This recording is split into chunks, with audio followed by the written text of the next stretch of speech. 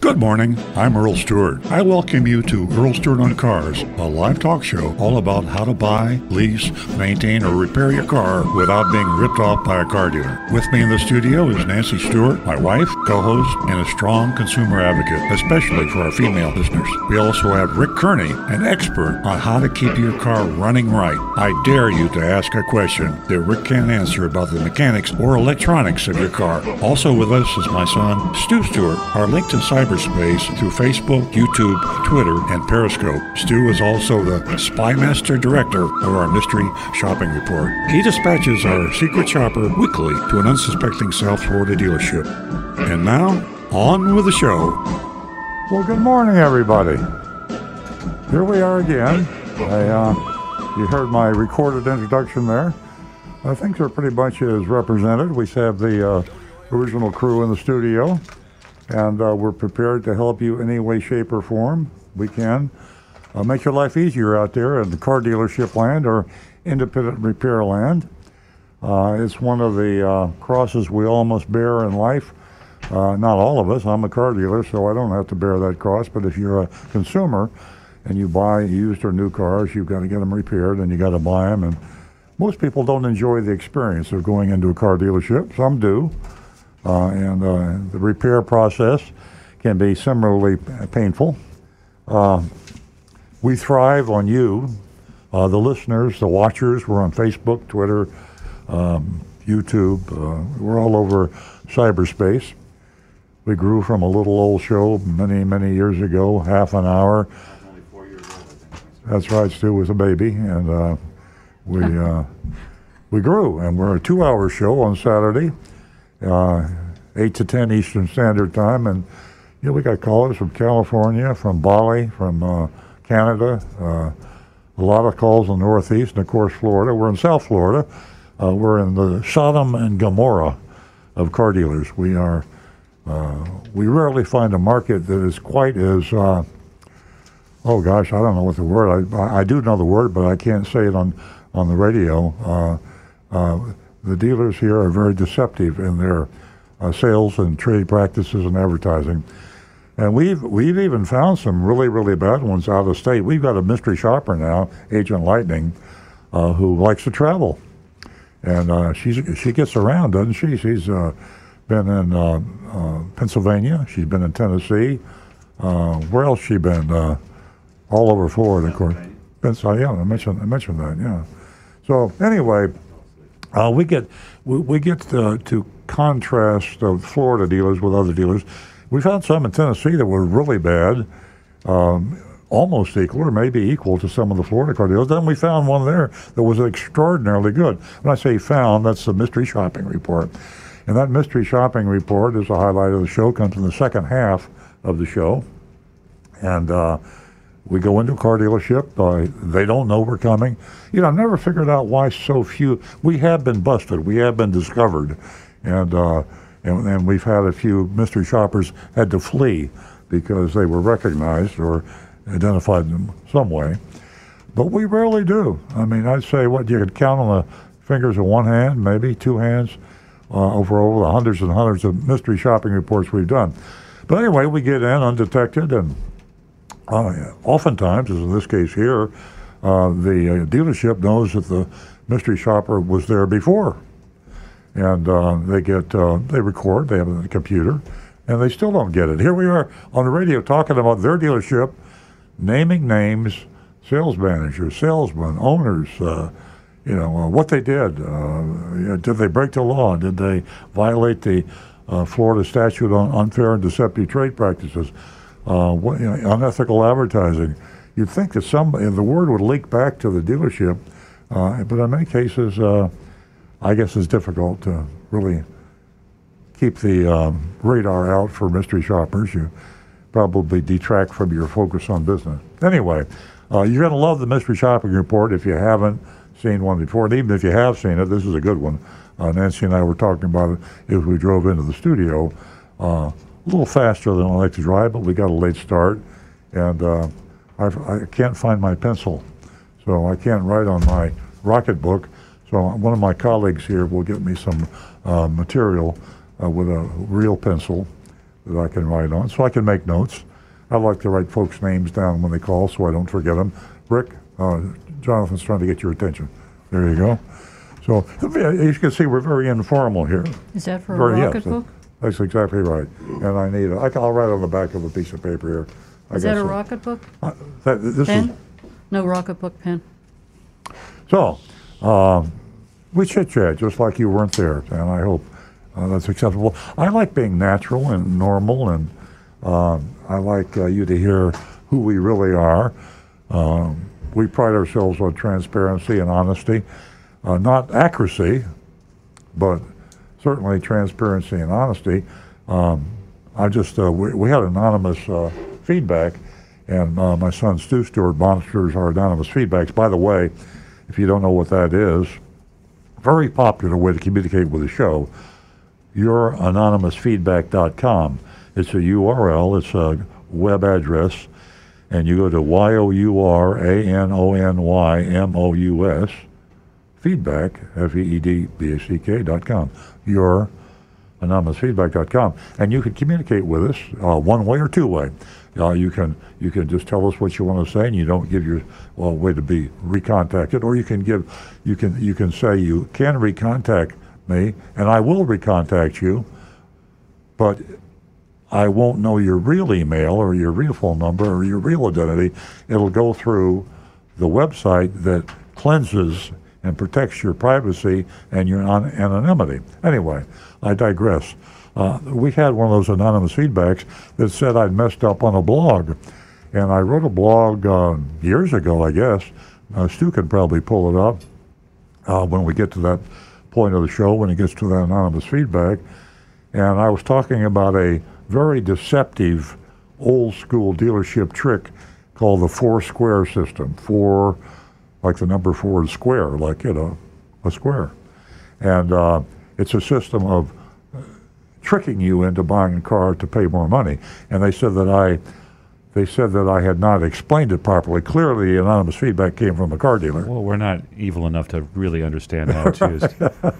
I thought about that when I read it. I'm like, okay, we probably got it wrong. I think the gist of what we said was it was just a way to kind of distract and confuse and focus on what the customer's hot button was. And it's not an effective way to present. Well, see, now you're getting defensive. So, I'm always defensive. You get defensive, and I know a lot of very defensive people. What I try, what is it? My what's the word I use? I'm a recovery car dealer now. Your transcendence. Yeah, I'm trying. I'm purified. Right. Anyway, I'm not as defensive as I used to be. I thrive on mistakes, and I want to correct that because it's important. When you ask for constructive criticism, and you get criticized, and you counterattack or get defensive, it mitigates the effect. It makes the contributor say, "Well, he didn't like he didn't like me saying that." But when you like people to give you constructive criticism, the criticism flows. Now, you certainly get some disingenuous and inaccurate criticism, but you also get real criticism. And what better way to get better in life than to change for the better? And what better way to find out what changes need to be done by genuine constructive criticism? So keep that constructive criticism coming. Might not agree with you, but we might agree with you. And we hope that you have something that can help us get better. Youranonymousfeedback.com, or you brave people out there that just look you in the eye and say, "Hey, listen, fella, this is what you need to change." We got a text number, and that text number is 772-497-6530. 772-497-6530, and of course, the telephone. Now, you kiddies out there, born in the 80s and 90s, probably don't know what a telephone was. Today we call them smartphones, but they had numbers, and we still use the numbers. We don't use the phones anymore, but we call them phone numbers anyway. And it's confusing to you millennials, maybe. But that number is 877-960-9960. 877-960-9960. And YouTube is just, as I'm not going to go to Rick right now. He monitors his YouTube, but he's already got some YouTubes coming in, and I'm sure we have some text coming in. Nancy Stewart monitors the telephone, and when the telephone numbers come, when that phone rings, they don't ring anymore. They can make different sounds, but you know what I'm saying. When a telephone lights up on Nancy's computer, we stop everything and we go to the call because we prioritize normal phone calls. Why? Yeah, they're a little old-fashioned, but they still have the warmth, the feel, and the personality. And it's just, is it to you? It is to me kind of more of an enjoyable dialogue, listening and responding in live, real time. Anyway. Only on the radio. Yeah, on the radio. In real life. No, I don't like it. Yeah, exactly. It's entertainment. Yeah. That's entertainment. And so this is what the radio show is. It's partly information, partly entertainment. If we didn't entertain, you wouldn't listen. So you got to have a dash of entertainment, humor, to get the educational process flowing, and then get people to listen, grow the audience. And boy, I'm really on a rant, aren't I? I'm going to shut up and turn the mic over to Nancy Stewart, who is my co-host, and she's co-founder of the show, and she is a very, very strong... I got the giggles. Yeah, and she's got the giggles, and she's a very strong supporter of our female listeners. And about half of them out there are listening. We want half of them to call or contact us in some way, and Nancy will incentivize you right now. Go ahead. Definitely. Hey, I have something to say about caffeine, though. Boy, I'll tell you what. You had some caffeine this morning, but I've been drinking caffeine since 2:30 this morning, and it has an adverse effect on me. Just the opposite of what it has on you. As a matter of fact, I'm about to doze off. Okay, ladies and gentlemen, a little humor added to that. That was a real knee slapper. You got that right, Toots. I remember bringing Stu in. He said earlier that he was just a baby. All right. I remember pushing him into the studio in a stroller. Well, you picked me up. I remember you picking me up and putting in the seat. Yeah, we had We're a car kidding, seat guys. for him and everything. He's just a baby. I was in my 40s. Yeah, they're not kidding. They did that last week. Okay, folks, you're in for a fantastic show right here for the next 2 hours, and I want to thank everybody for joining us. And to repeat that number, it's 877-960-9960, or you can text us at 772-497-6530. And I have something special for the ladies. That's $50 for the first 2 new lady callers. I'd like for you to give us a call and share your car purchasing or servicing experience, and let us know if it was, shall we say, worry-free. Share it all with us. And $50 for the first 2 new lady callers. And today, folks, we can use $50. We are going to go to our first female caller, and her name is Tamara, and she is calling us from Palm Springs. Good morning, Tamara, and welcome. You have just won yourself $50. Wow, that's awesome. It is, isn't it? That is awesome. And if you email me your contact information, I'll get that check out to you this afternoon. Wow, thanks, guys. That's awesome. But okay, so it's Tamara, not Tamara. It's like Tampa, but with an R instead of a P. All right. And you guys kind of know me from the ISC. And anyway, I bought a car, and I drove it off the lot on a test drive, and I don't know, I just needed a car, because I was in an accident. And it was a few months ago, and I'm not super duper happy with the car I bought. However, I put, a big chunk down. I put $15,000 down on it, and then I refinanced the other half. So what are my options since I'm only 2 months into it? Can I go back to the dealer and say, I know I'm past my 7-day grace period. It's been a couple of months, but I'm just not super excited with this vehicle.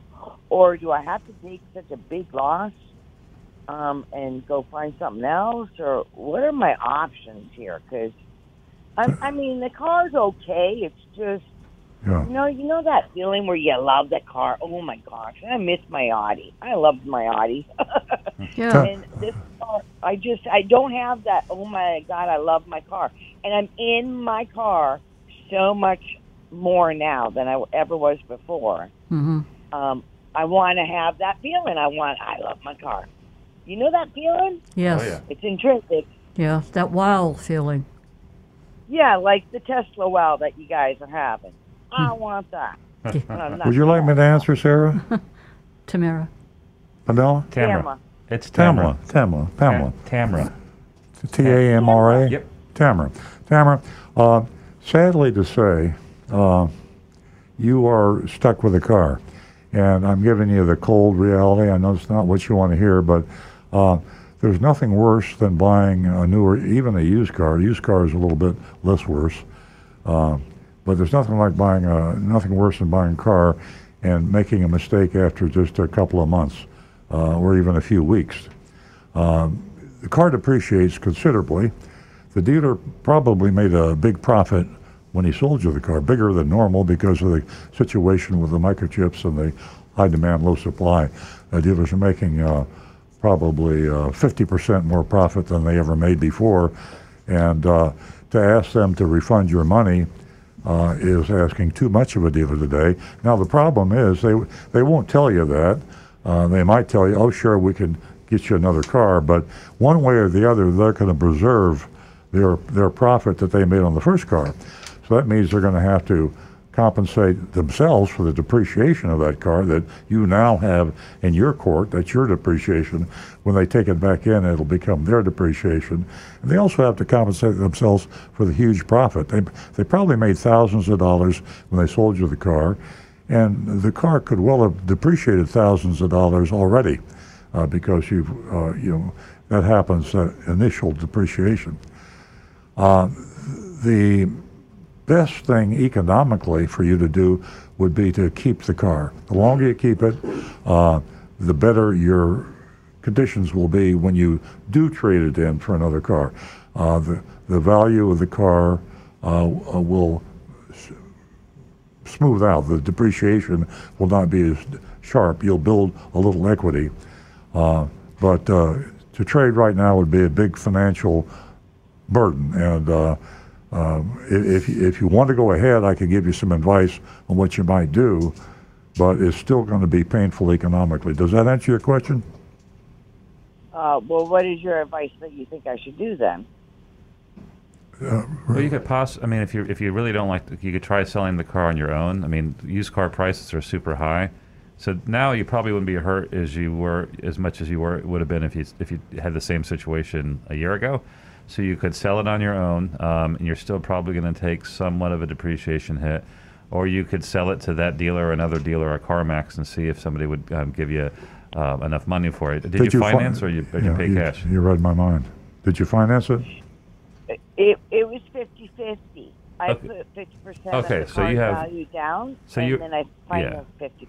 Okay, so then you could sell the car, and you're not going to worry about a big payoff to a bank or anything like that. So if you're willing to take I mean, I could probably even pay the car off right now, but then I'm stuck with a car I still don't really care about. Well, if you can sell the car, do you have any other cars to drive? It'd be nice if you could sell the car now and then wait a few months to buy the replacement car, because prices should be coming down in the near future. But right now they're pretty high. Prices coming down on new cars? Yeah, and usually all cars prices will be coming down, in the upcoming months. So if you sold your car, you're going to lose some on depreciation. You've driven it for a couple of months, so you had use of the car. But really, the only option is to keep the car or sell the car. Tamara, it'll be easy to get prices. That's the only good news I can give you today. If you want to sell the car, dealers are aggressively buying, as are a lot of independent companies. And if you got a pencil handy and you can write down, I will give you these that you can contact online. CarMax.com. CarMax buys cars. You get a price from CarMax. You might have to take your car in. You will to get a firm price. And they will buy it, pay cash. You don't have to buy another car. There's a company called Carvana, CARAVANA.com, online. They buy cars. There's a company called Vroom. V is in Victor, like an engine revving. Vroom, VAROOM. No R, just VROOM. VROOM. What did I say? No, A-V-R. VAROOM. Vroom.com. Vroom. And then you've got WeBuyAnyCar.com. That's easy to remember. WeBuyAnyCar.com. Now, there's 4 right there that you can, in a few minutes, you can get online, and they will give you prices on your car.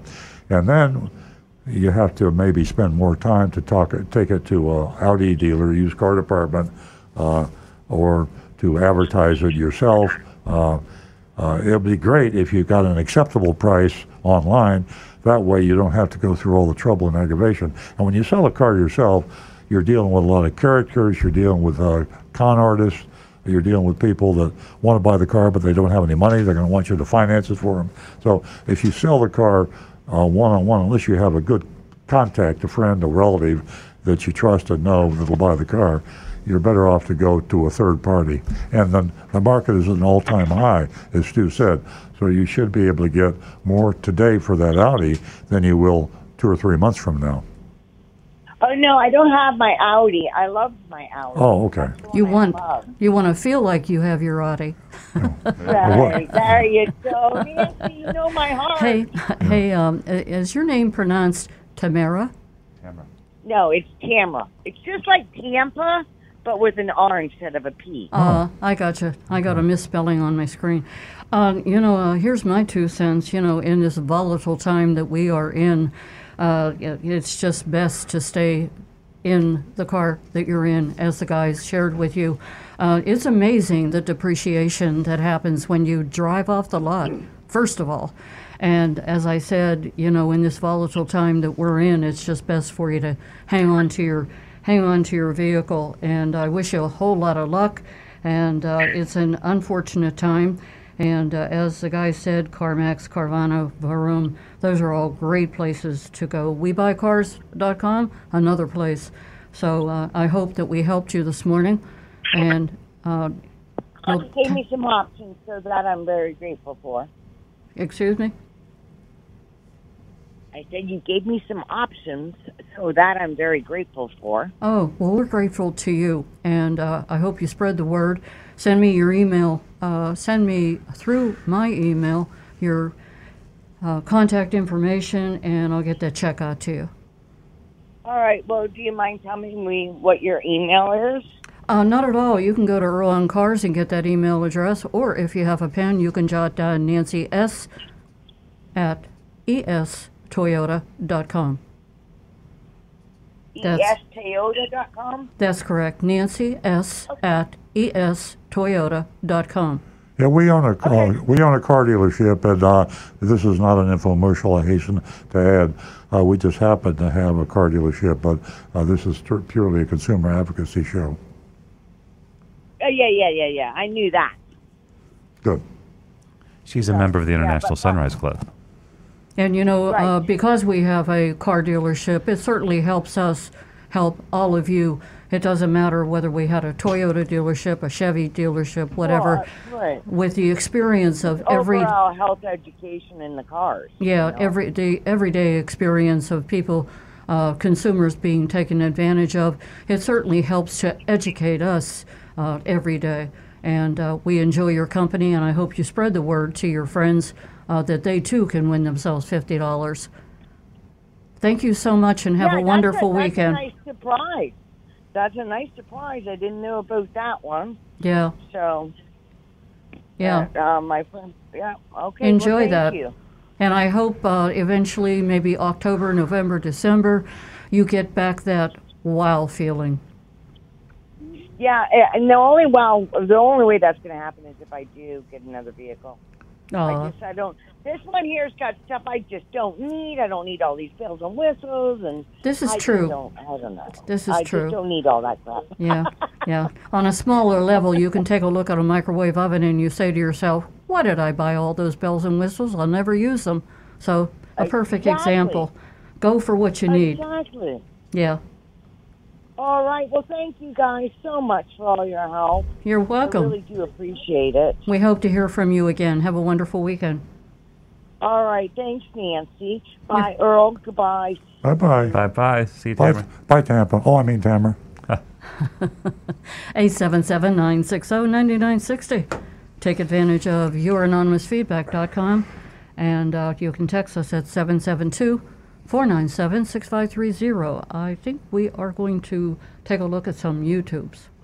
Oh, we've got one from Casey who says, Earl, how come you bought the Tesla? Did you not consider buying the Toyota BZ4? Well, I bought the Tesla because I'm a tech freak. I like fast cars. I like state-of-the-art anything. And I have to say that this car, this Tesla Plaid, is a quantum leap ahead of any other technology available on the highway. So, I'm an old guy. I love fast cars, and I wanted to see what the fastest car in the world was like. So I've never had the opportunity to be able to buy the fastest car in the world, and this is a relatively reasonable price. It sounds crazy that $150,000 would be a reasonable price, but when you consider the Lamborghinis, the next fastest car is probably $1 million. Yeah, and they have cars out there that are just crazy money. I'm the king of the road. But I plan on getting a BZ when it's available, when it's easily available. So I'm only going to drive this Tesla until the Toyota, because I'm going to make this a Toyota commercial. The Tesla is no Toyota in terms of quality. It's no Honda. It's no. There's some issues there, but the technology is just mind blowing. So that's what we have. Like so many other products out there, you forgive the foibles of a product when the product is so thrilling and overwhelmingly positive. Every product you buy has got pluses and minuses, and what Stu's referring to, this Tesla, the paint, the fit and finish, we call them in the industry, the paint, the door fit. Just the little things. Yeah, Nancy's door on the passenger door, two of the doors don't close well. You have to close it twice. I mean, here's a $150,000 car that you have to close the doors, slam the door to get it to stay tight. Now, I'll take it to Tesla, and they'll probably fix that. And there's some paint issues and other little things. But it's such an overwhelmingly technically amazing car that you forgive those little things. Yeah, I think I'm going to have to put on 10 pounds to close that door. I have a question for you. Would you agree or disagree that every second you are in the Tesla, it is an education. You're learning something new. Yeah. It has that many features. Exactly. Also, when you climb behind the in front of the yoke, would you say that you're completely comfortable opposed to the wheel? Yeah, I think we talked about the Tesla enough. I mean, I understand that. Yeah, but I love the car. I enjoy the car. Very happy with the car. Okay. Enough said. And you did receive your title, your certificate of title for your Tesla, and you're very happy. Yes, I am. I've got, Rick's got a comment. Just to play devil's advocate, I've noticed on a lot of new cars, when they are brand spanking new, up for the first month or two, when you close the doors, they don't always close easily the first time. Yeah.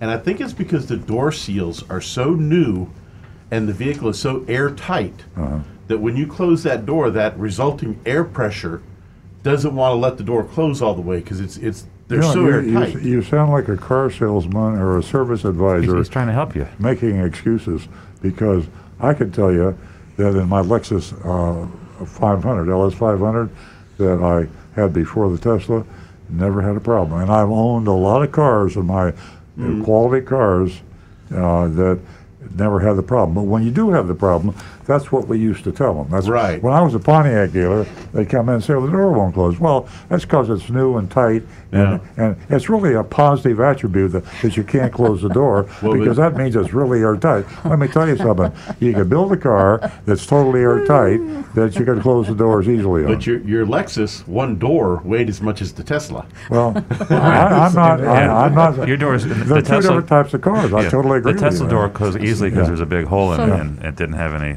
Can we stop talking about the Tesla? Rick, please, I'm begging you. Rick, this to is your car salesman. Cars. We're trying to educate people here. Rick, to your car salesman, Spieg or whatever you want to call it. Yeah. So I ask you, why does Ben Rosenberger have to come in and close my door? Now we're talking into about my football. home, Now we're talking about and football. he has to close my door because I stand from one side of the garage to the other, and I give it the old college try, and I can't get the door closed. We have a YouTube over here. Rick, let's see. We're out of YouTube. control. Yeah. Actually, just the next one I have is a shout out to. Excuse me, we have a call. Oh, good. Okay, Marty. Real call. Thank you so much, Marty, for holding. Hi. Hi. I hope you continue to listen. We've got a whole lot going on here, but Marty's calling us from West Palm Beach. Welcome. Hi. I've got a couple points. I think last week a woman called you about car warranties or extended warranty. Mm-hmm. Yep. People don't realize, and I'm just saying people, I mean, some people do, some don't, that car dealers and warranty companies make a fortune off a warranty. they sure do. The odds of buying a warranty and using it are remote. Exactly. So when I go into the finance guy, and I've been buying cars now for, I'm going to say 50 years. I don't buy Teslas, but when I go in, I tell the finance guy, don't even bother giving me all the extras, because I don't buy the tire extra, I don't buy the extended warranty, I don't buy that if you lease a car and you get a scratch on it. You're a smart guy. You're a smart guy, Marty. Well, I'm a tough buyer.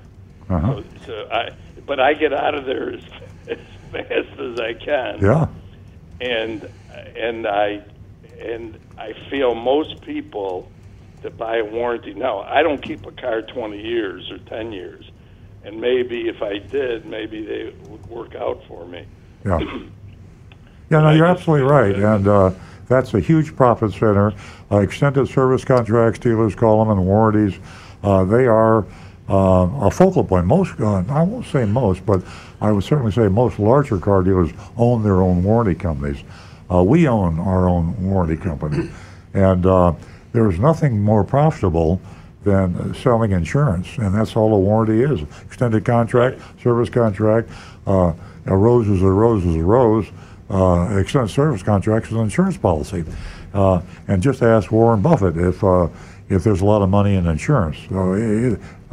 You always take in a whole lot more in premium than you pay out in claims. And my philosophy, and I think this is a good sound philosophy, is if you can afford to pay something out of pocket yourself, you're crazy. If you can afford to pay something out of pocket yourself, you're crazy to buy a warranty that's going to pay it for you. I mean, if you're paying the dealer $100 a month on that warranty policy you bought, take the $100 a month and put it in the bank or the stock market or buy bonds or save the money, and then if you have a repair, take it out of your account and sell the stock. Right. You come out ahead of the game. Yeah, I don't know if people can multiply, but $1,200 a year for 3 years is $3,600. Yeah, that would be an extraordinary amount for warranty. By the way, just saying. Well, more like 15 or 20. It is an extraordinary amount, and dealers do charge extraordinary amounts for it. Yeah. There's some states. Remember, we're national, international. There's some states that have no cap on what you can charge. In fact, they don't even require you to publish, to use a published figure. I haven't checked recently, but I used to be in California. When you went to a finance department in California, the finance manager could sell you a warranty, and he could sell you the same warranty for $1,000, $2,000, or $5,000, whatever he could get away with. Or $500, yeah, if they're trying to make a deal. Now, you know that company that advertises a lot for warranty on TV, they charge at least, the minimum is $100 a month. Really? So yeah. People, I mean, if you look at their reviews, I don't know if you've had anybody coming into your dealership and has try to use that warranty, but a lot of people have complained that when they have a problem, they can't even use it. Exactly. Yeah. A lot of times they buy a powertrain warranty, which essentially is worthless, and they think they have a real warranty. They probably told them it was a bumper to bumper, which a powertrain warranty is something you practically never have to use.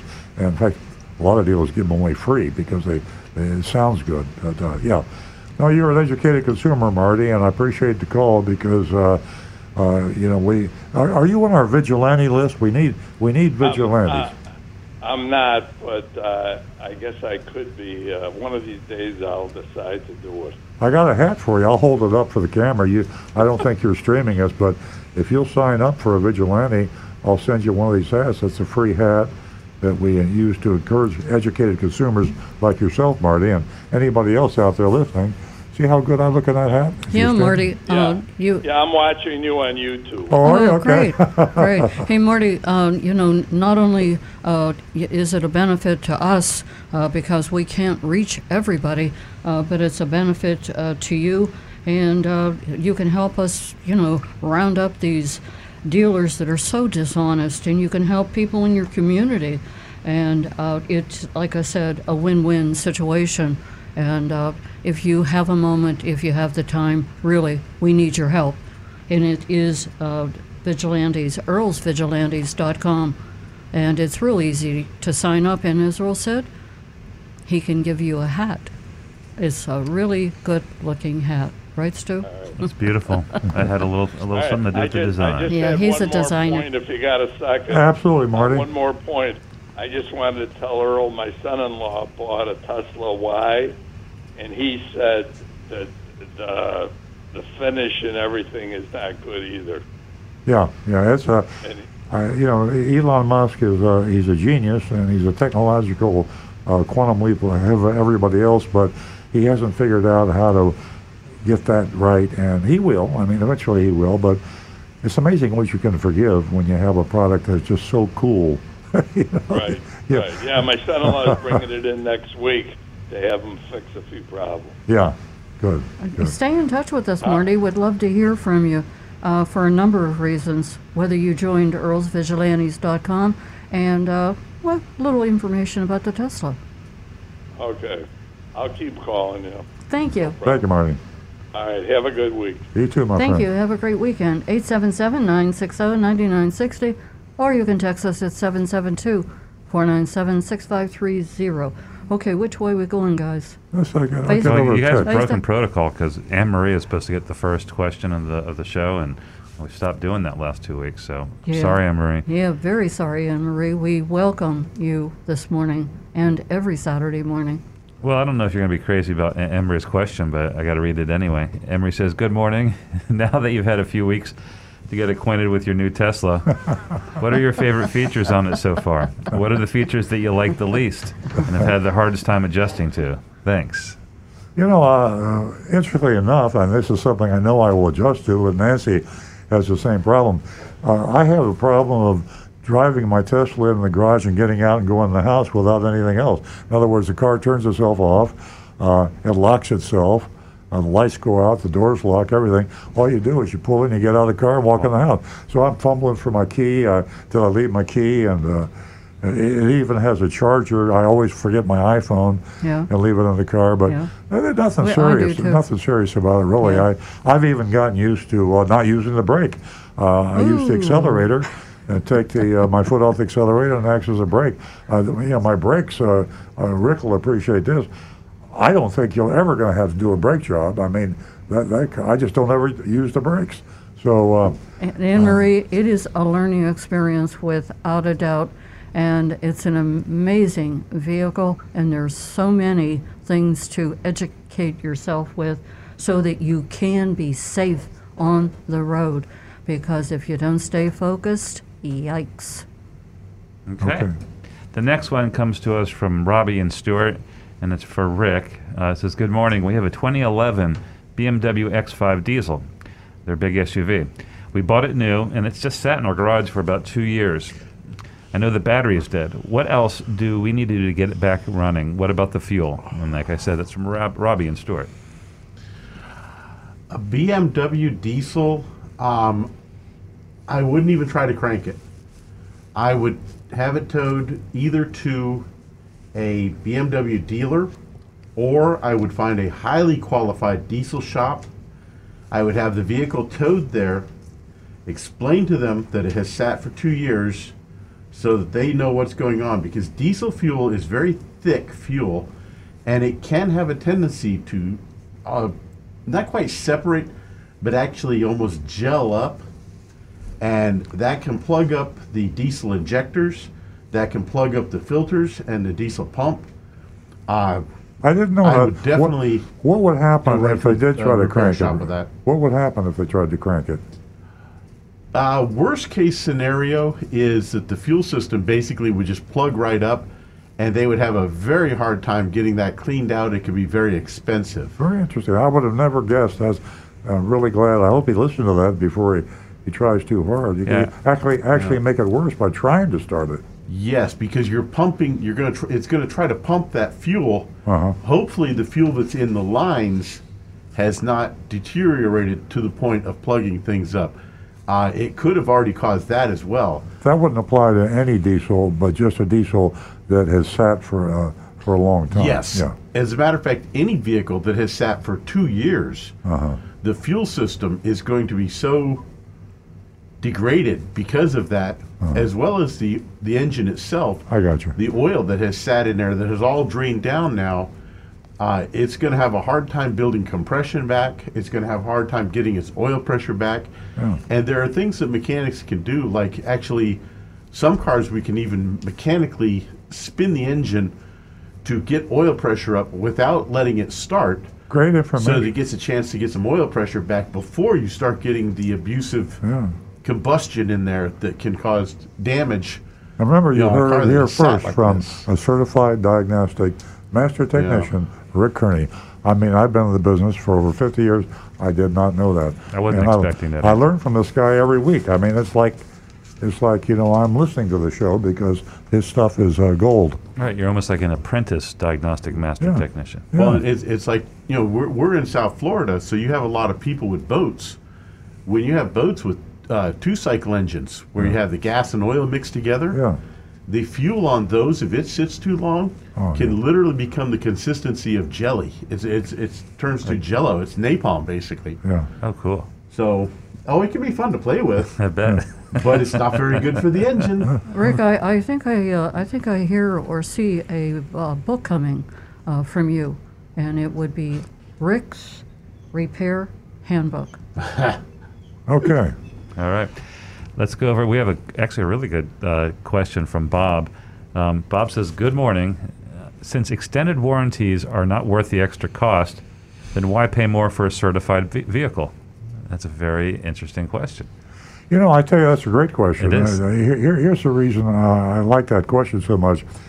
What I recommend you do is you find a vehicle that's certifiable, and it hasn't been certified yet. Meaning, by the way, it's within the miles in the year restriction that allows it to be certified. Yeah, exactly.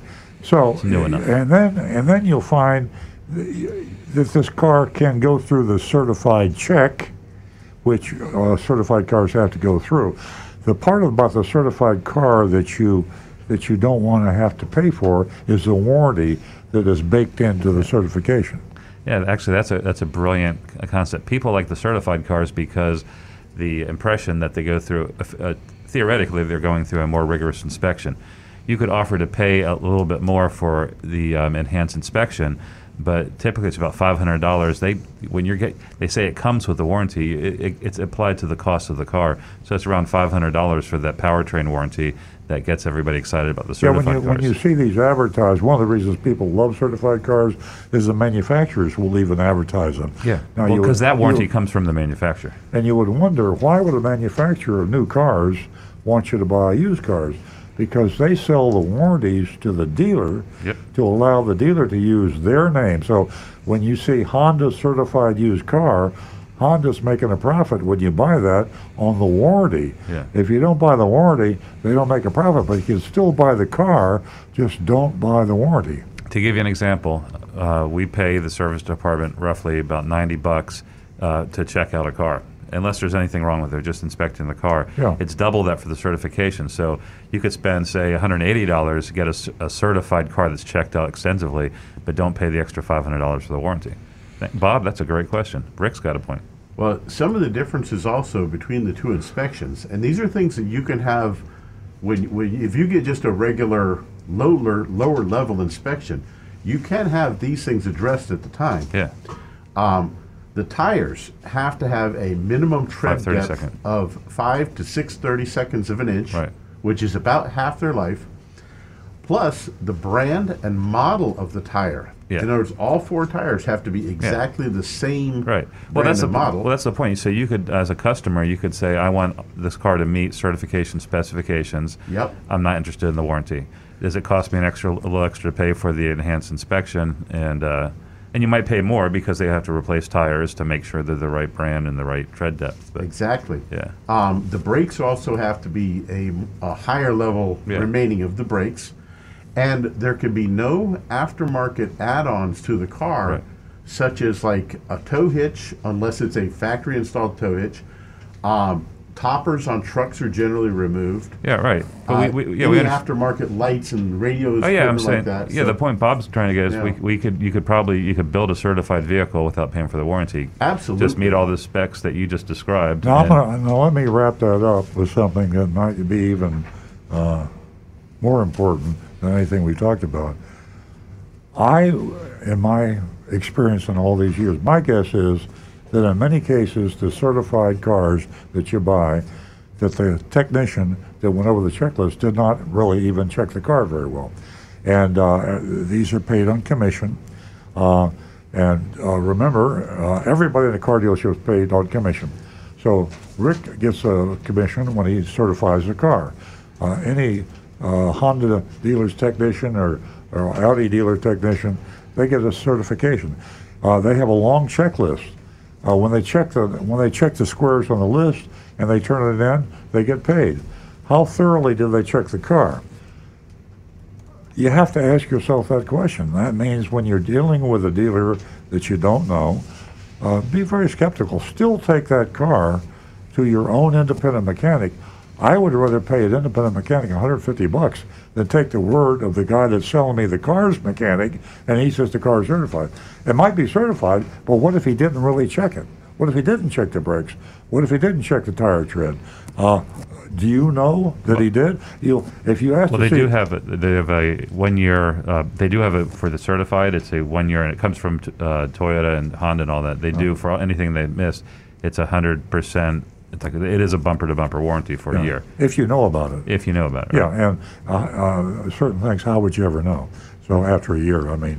Anyway, there you go. I never thought about this, and I know we're beating this certified thing to death, but here's something that just came to me. I would ask to see the certified checklist on a car, and I would do my best to identify those items that were checked and be specific about it.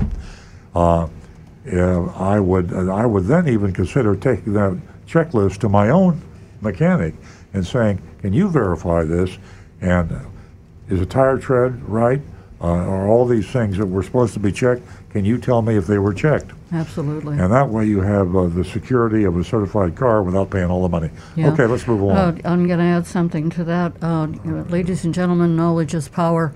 Certified vehicle can be very misleading. And my favorite question about warranties is, what doesn't it cover? We're going to go back to the phones, and thank you so much for your patience, John. John's a regular caller from Palm City. Good morning. Good morning, everyone. Good morning. If you own the car and it was flood car, it was totaled by your insurance company, quite common with the storms that we've had recently. Your insurance company hopefully paid you the right amount of money, but it was completely totaled, and it's no longer usable. People ask the question, where did that car go? Well, if you owned it, if it had a Liberty Insurance or Allstate exclusively, it went to a firm called Copart. That's a public corporation traded on the stock exchange. I have no idea how the stock is doing, but they own nationwide 160 junkyards, 203 auction facilities, and you can bid on the cars. They get pictures are on that Copart website.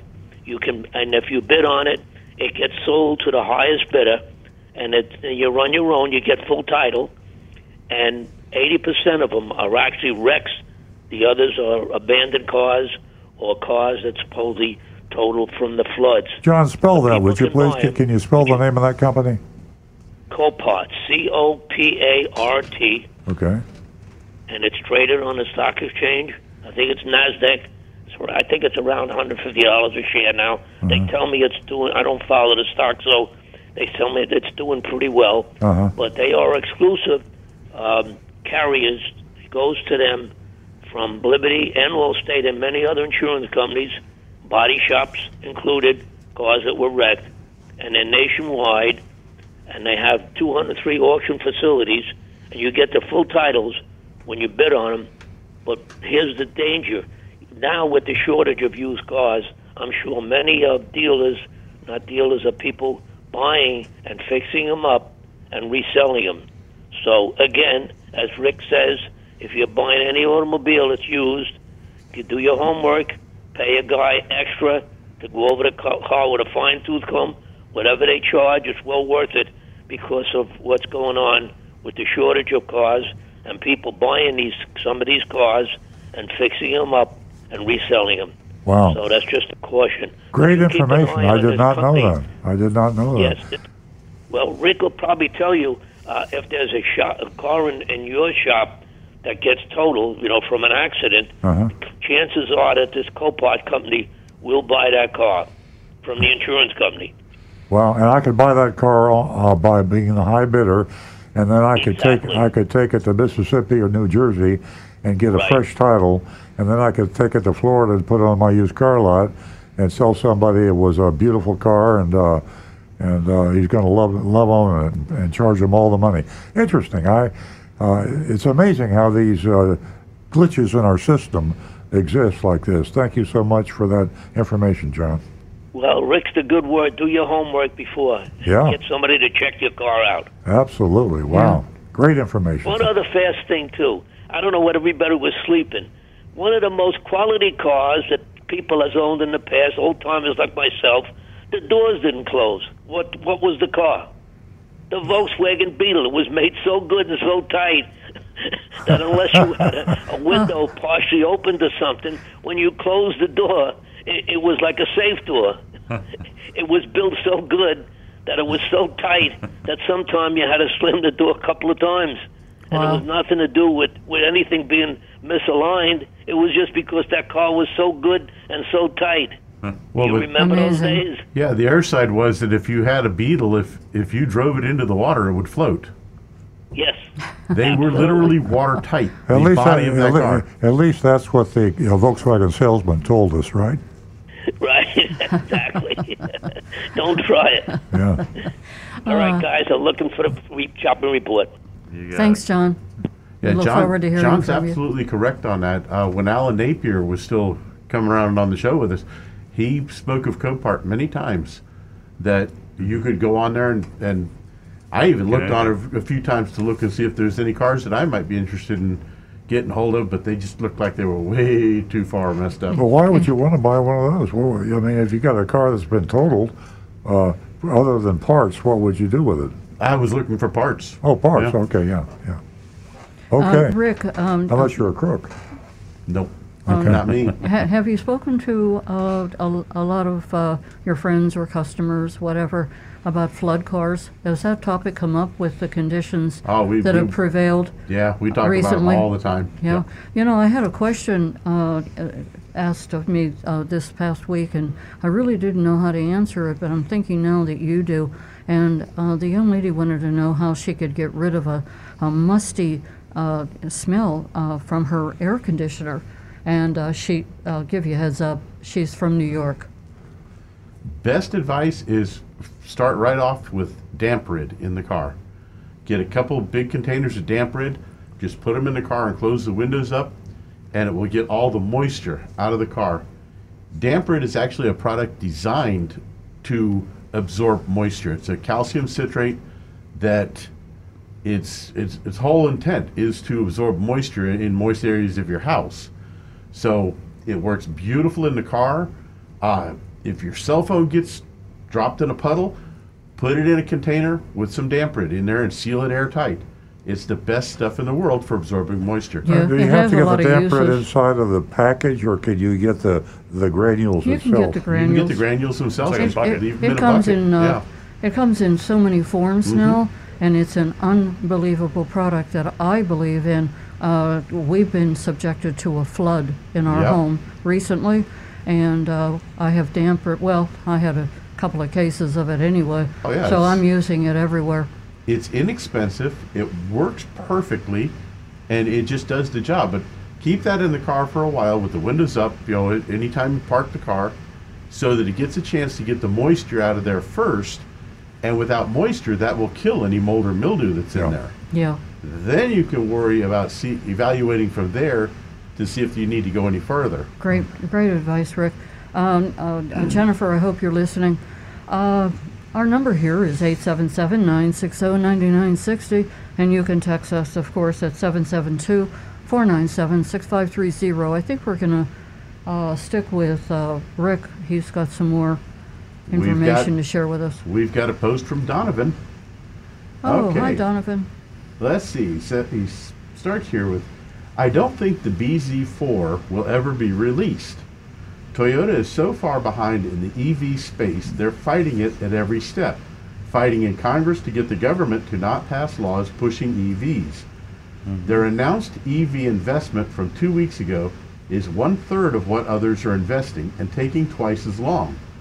Personally, I think they're waiting too long, and they know it, so an option for them is to fight it. EVs are all about the batteries and securing supply now. Look at Honda. They are so far behind they had to partner with GM and use their entire underpinning because they have no ability to do this. Well, I don't disagree with that. I know that, Toyota is asking us to lobby on their behalf against, there's a provision in the infrastructure bill that would give a big tax credit for EV buyers, but only for vehicles made at plants that have union representation, and Toyota's plants don't have that, so they're arguing it puts them at a disadvantage. But that's a valid reason to argue. I mean, why? That sounds political. I mean, you've got politicians that want to cater to the union, and therefore they penalize someone that's not unionized.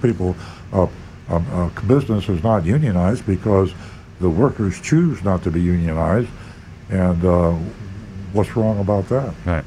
So, but to the other point is, Toyota took a very cautious approach, and they were developing, and they still are, the hydrogen fuel cell, and but they really pushed. They became the king of hybrids with the Prius, and maybe that went to their head, but they're not doing the effort the other manufacturers are, and I think they're scrambling to catch up. They probably will catch up, but like you said, or we talked about last week, they're very well capitalized. They got a ton of money, and they can get back into the game. I'm just disappointed because I'm a geek. So is Earl. We're nerds. We like, we like high tech things, and it's disappointing that the one we're associated with is a little bit slow to get to it. But he's right on the money. Donovan's he's very, very, very observant. Yeah, Donovan, thank you so much for joining us every Saturday morning with all your input. I'm going to interrupt Rick, and we're going to go back to the phones. Dawn is calling us from Palm Beach Gardens. Good morning, Dawn. Good morning.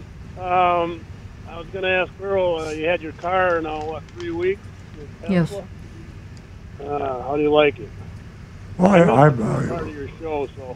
I hear people ask me how I feel. I like it when they ask me how I feel when I drive it. I feel like I was 17 years old, and I was driving my father's 1957 Bonneville Pontiac fuel-injected convertible, and I still get heart palpitations when I think about that car. I was 17 years old, and the girls loved me because I had that car. When on the weekends, my father let me borrow it, and it was the fastest car on the road at the time.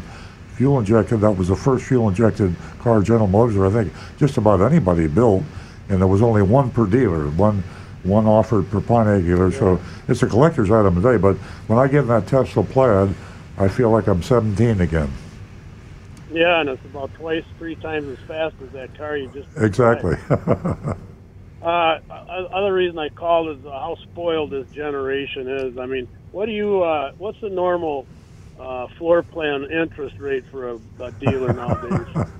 We talk about that. I've got my company controller is the only one that's been around as long as I have. Actually, been around longer than I have, and we talk about our interest rates today. We're paying about 2%. Our floor plan bill is about $10,000 a month. Typically 60. Yeah, and it could be as high as back in the day when we had real high interest rates. I was paying GMAC, General Motors Acceptance Corporation, to a floor plan to finance my Pontiacs on my lot. I was paying them 21%. I was going to say exactly that because I had a small used car lot, probably 30 cars in '84. Yeah. And I was paying 21% to my local bank. Wow. And I still managed to make some money. I don't know how, but I did. But my mortgage on my house was 17%, and they're whining today about 4%. Right. Yeah. Good point. Good point. Anyway, just a little bit of humor there. How lucky we are today. That's going good. So. Anyway, nice talking to you. Thank you, Don. It's good. Glad you like your car. I love you calling because only old guys like you and me remember those days. You talk to a kid today, they have no idea how things have changed. And one of the good things is what you just described. I love these low interest rates, and people don't know what high ones are unless they were there and had to pay that $100,000 floor plan check to the bank every month. Call again, please, Don. Thank you so much, Don. Give us a call again. Stu? Rick's got a comment. All right, we got. Oh, okay, go ahead, Rick. I was just going to say, people talk about the kids today and their issues with cars, and one of the things we hear a lot about are that kids today don't drive stick shift. Believe it or not, the new Ford Bronco that has been wildly popular, something in the neighborhood of 30 to 40% of those are coming right out of the factory with stick shifts, and they're selling like hotcakes. I didn't know that. 30 to 40%. A lot of them. So it's amazing. The stick shift, Ford may bring it back. That's because the old people are driving it. The kids don't know. Kids don't know how to drive a stick shift. And it also makes no sense because a good automatic transmission is much faster than any stick shift. You can't shift a car for the quarter mile or 0 to 60 as fast as an automatic. And with electric car, you've got the ultimate transmission. You've got the ultimate, there is no transmission, so you have a continuous acceleration. So not only are normal automatic transmissions obsolete with the electric car, but stick shifts are dinosaurs. Yeah. That's amazing. I just thought it was interesting, though, to well, good luck to Ford. Let's see how they sell. I don't know. Yeah. You know, and what's amazing is that I find it interesting that it really interests the ladies. I mean, I was on a website this past week, and you can actually buy a shirt. It says, for ladies, yes, I can drive a stick shift. And it's just something that has come back. Yep. And there's an attraction. I don't know why, where, how, but it is. Brings out the caveman in the guys. What about the women? I mean, the women who are so attracted to, I mean, that's how I grew up, a stick shift. Okay, digress. We're going to go back to the phones, where we're going to talk to Bill from West Palm Beach. Good morning, Bill. Hey, guys. Good morning. Well, two quick things. The carport, there's one on Belvedere by the fairgrounds. Yes, there is. Yep. Has the laws changed regarding buy here, pay here lots? I don't think so. Are you aware of any changes in the laws that affect buy here, payers? I don't think so. This is probably not related, but the thing is taking off big time for companies now with buy now, pay later, and it's enabling companies to get around the truth in lending laws and the interest rate restrictions by saying we're not charging you any interest, so you buy this product and you pay me back later. That's the whole essence of buy here, pay here, low payments.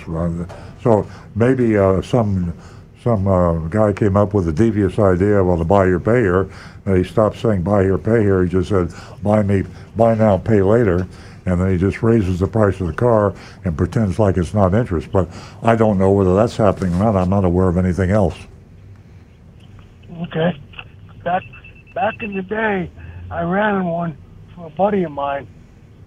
And come Friday night, you missed the payment, out came the hook. And we sold it back to you again. Yeah. I had one too, called Stewart Select Cars. Buy here, pay here, and we repoed our cars and hosed everybody on the interest. And you were doing that before they came out with the GPS car immobilizers that buy here, pay here, used later, where they can actually disable your car if you don't make your payment. Yeah. We had a great big guy. He's about 6'6" and wore a suit and cowboy hat. And he would go out and repo the cars. We never knew how he was able to do so well. But he had a big nickel-plated 44 Magnum on his hip. We don't want to talk about Back that. in the day, yeah. Yep. Not that far back. No. But, when you sold the Pontiac dealer to Schumacher, yes. I sold the I was part of the crew that disassembled your shop. Is that right? Wow, I'll be darned.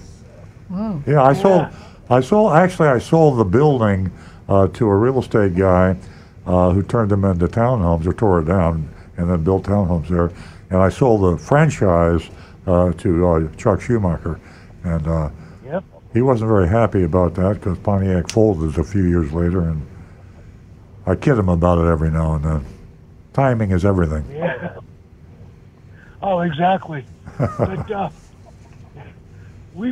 the 09 Scion that we bought from you guys at the beginning of 2011 it had 2 stickers on it.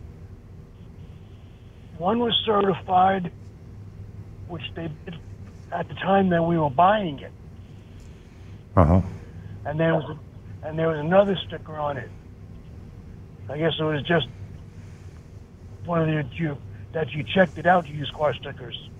Yeah, we at our dealership we have a certified that we do on all of our cars too, and you can either buy you don't have to buy the warranty. We have the certified check we call it the gold check. Yeah. Yeah, we still have it. We love it. The only issue that we have with that car is that when it rains and my wife turns the wipers on, the inside of the windshield gets foggy. That happens on a lot of cars. It bothers me. What causes that? What's that, Rick? I've had it happen on and off with cars. It seems to depend on the atmospheric conditions or something. It's the temperature of the windshield getting the moisture on the inside. You can try anti-fog sprays, cleaners with anti-fog capabilities, and clean the windshield well with it, but you got to reapply it about every couple months. But it's on the inside, right? Yes. Yeah. So you do the inside with anti-fog. I'll give that a try. It happens to me right now in my Tesla. Yeah. Interesting. I'll give it a try too. Well, yours guys are a wealth of information, and it's good talking about the old times. And have a good day. Thank you, Bill. Call again. Bill. Thanks. Us old guys got to stick together. Thanks so much, Bill. We look forward to hearing from you. 877-960-9960, or you can text us at 772-497-6530. Don't forget about Earl's Vigilantes. If you consider yourself somewhat of a car expert, you don't have to be able to take an engine apart, but you'd be helping us to help your community and so many others. Earl's holding up his famous Earl's Vigilantes. Free hat. And it's free whenever you join Earl's Vigilantes. The design by Stu Stewart. And it is quite nice. Also, with as many seniors we have going to the internet, they too need a little bit of help to maneuver their way around. and you can join that cause also and become a volunteer and help them and help us.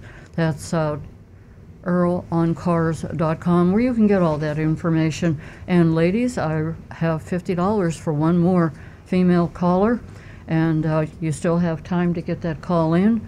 So $50 for the second new female caller. 877-960-9960.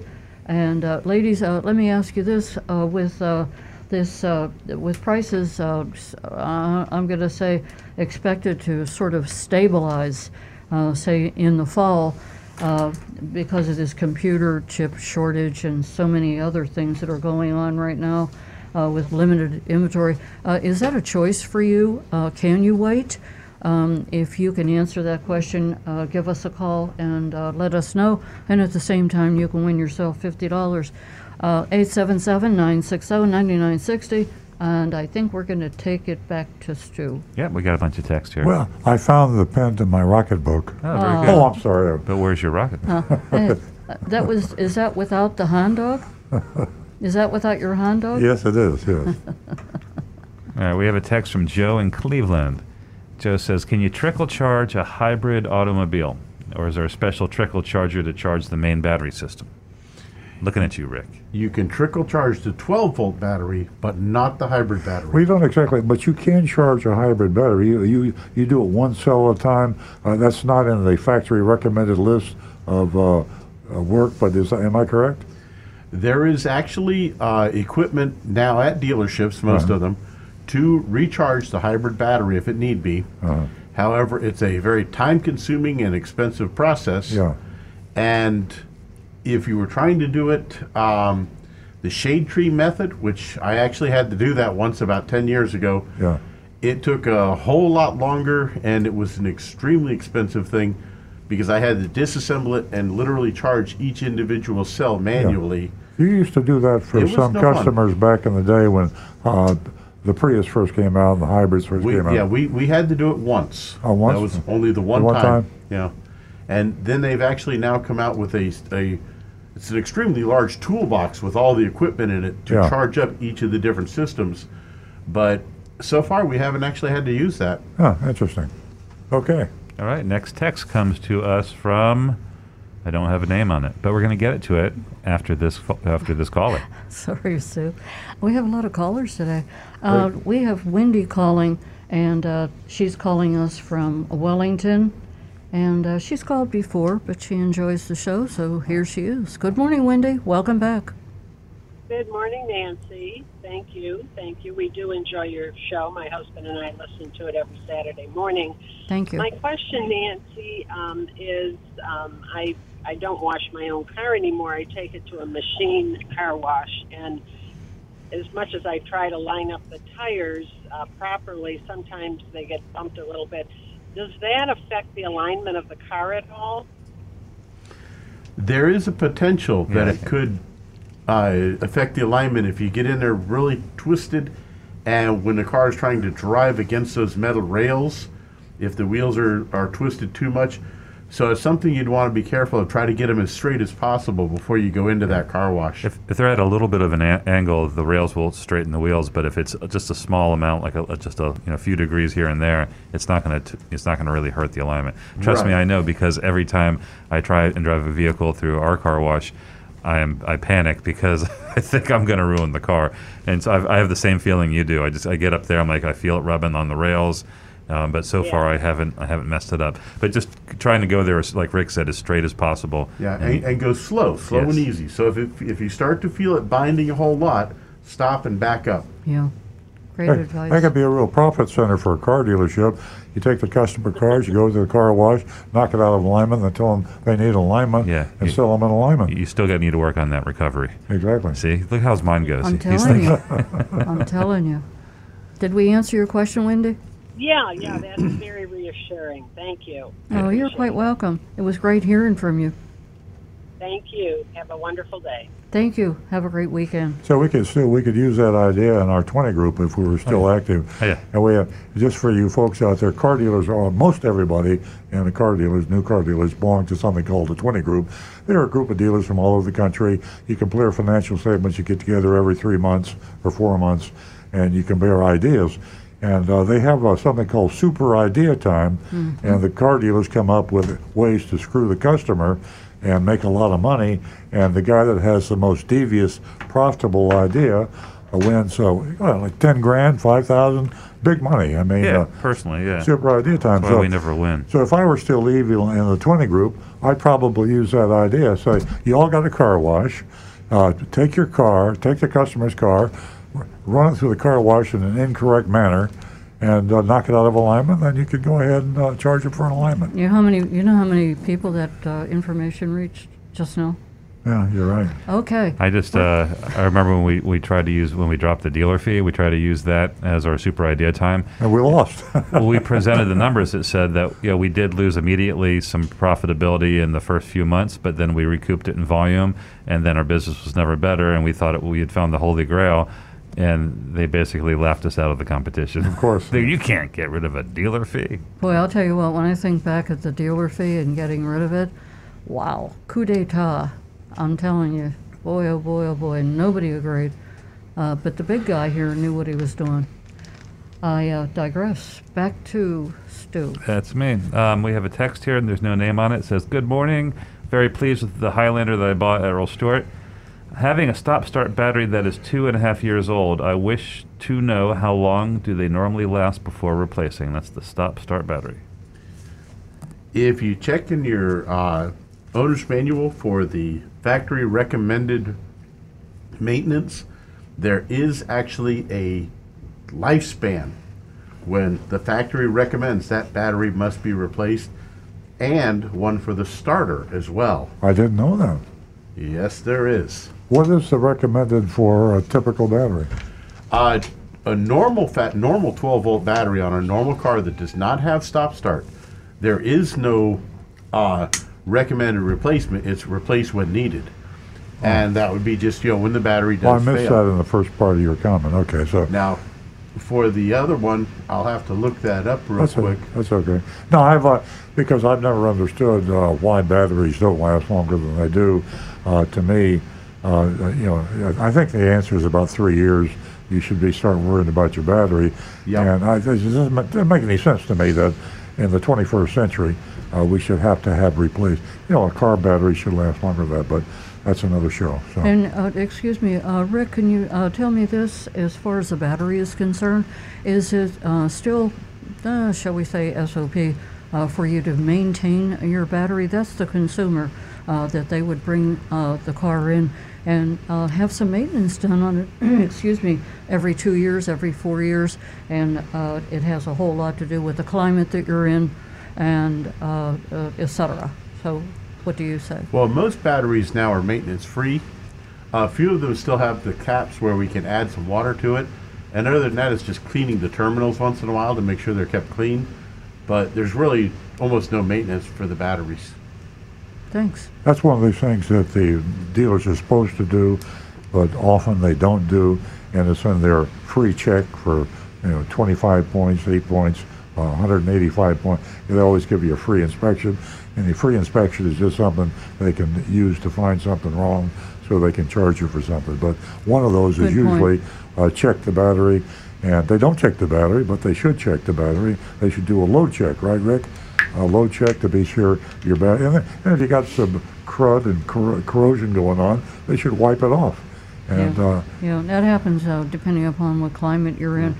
Humidity, I just a lot keep of a simple factors. spray bottle of water. So when I see that little bit of corrosion on the terminals, I blast it with the water. That removes that corrosion quick and simple. And then hit it with some air to dry it and spray it down with a simple sticky spray that prevents the air from getting to it and therefore prevents the oxidation that causes that corrosion. That's something you could do at home. I had no idea that the proper material to clean a battery is water. I didn't know. Best chemical in the world. Yeah, the universal solvent. Isn't it? Most dangerous chemical in the world, but one of the best. Yeah, well, that takes me back to the flood in our home. Yep. We're going to go to Henry, and he's calling from Jupiter. Good morning, Henry. Good morning. You're talking about batteries. I'd like you to expound a little bit on these electric vehicles and batteries. You know, we buy a used car that has 80,000 miles on it. We know what to expect driving that used car. But when you buy a used electric vehicle, I mean, I understand the batteries could represent a third of the price of the car. That's correct. Yeah, it's but again, like some of the other things, they're getting better and better and better. Battery technology is proceeding at warp speed. Tesla's investing billions of dollars in battery technology, and just about everybody else is. So, battery life in an electric vehicle will be a no-brainer, no problem. They're doing a lot better job in the hybrids and the all-electric vehicle battery research than they are on the old-fashioned one. As long as I can remember, the basic battery in an internal combustion engine lasts about 2 or 3 years. And they lasted 2 or 3 years 50 years ago, and they last 2 or 3 years today. To me, there's something wrong with this picture. Technology is failing us in the normal car battery, but not the electric batteries. But there will come a time that it has to be changed, won't it? Well, like you say, when that happens, you're going to want another car because you might as well pay for another car. Like, isn't Tesla's working on a 1,000,000-mile battery? It'll last for 1,000,000 miles. Yeah, they're working on it. Yeah. So that's something like that. It's going to be a regular internal combustion engine car would die probably around the same time. And my Tesla Plaid has 3 batteries. Believe it or not, 3 electric batteries to power it. Now, on your Prius, Prius has been out for a few years. Have you at the dealership had to change batteries on any of those? Oh, yeah. If so, what might the cost be? Yeah, they're warranted up to 200,000 miles, or 6 years, or is it 8 years? It's 8 years, 100,000 miles, and the newest ones now are 10 years, 100,000 miles. Oh, I didn't. I thought it was 200,000 miles. Nope, 100,000. And we have changed conservatively in our dealership a couple hundred. Is that all? Oh, that's right, because they trade them in, and they oh, sure. Yeah. If the consumer was footing the bill, give me an idea of what it would cost. About $2,500. Yep. Oh, okay. Well, that's not the end of the world. No, okay. It's less than a new engine.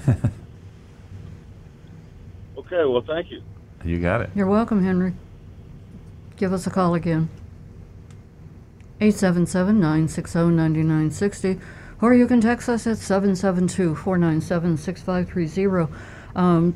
I'll tell you, I have to talk about the Consumer Reports and October's edition that Earl and I just received.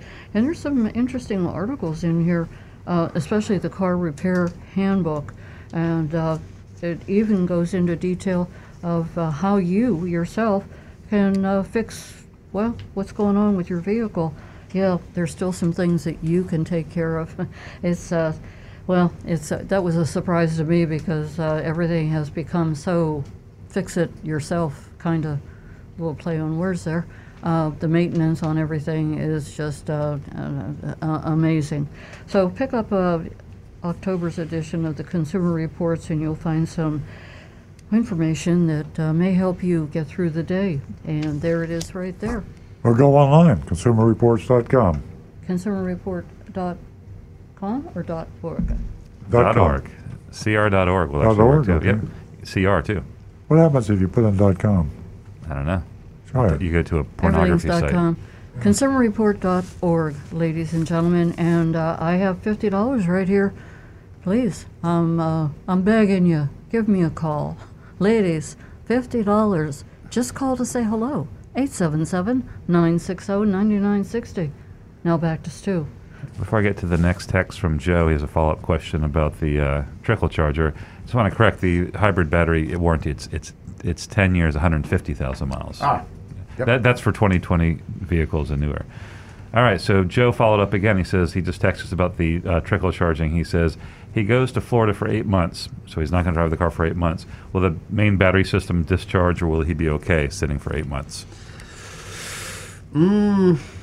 That one's pushing it a little bit. I'd say trickle charger on that one.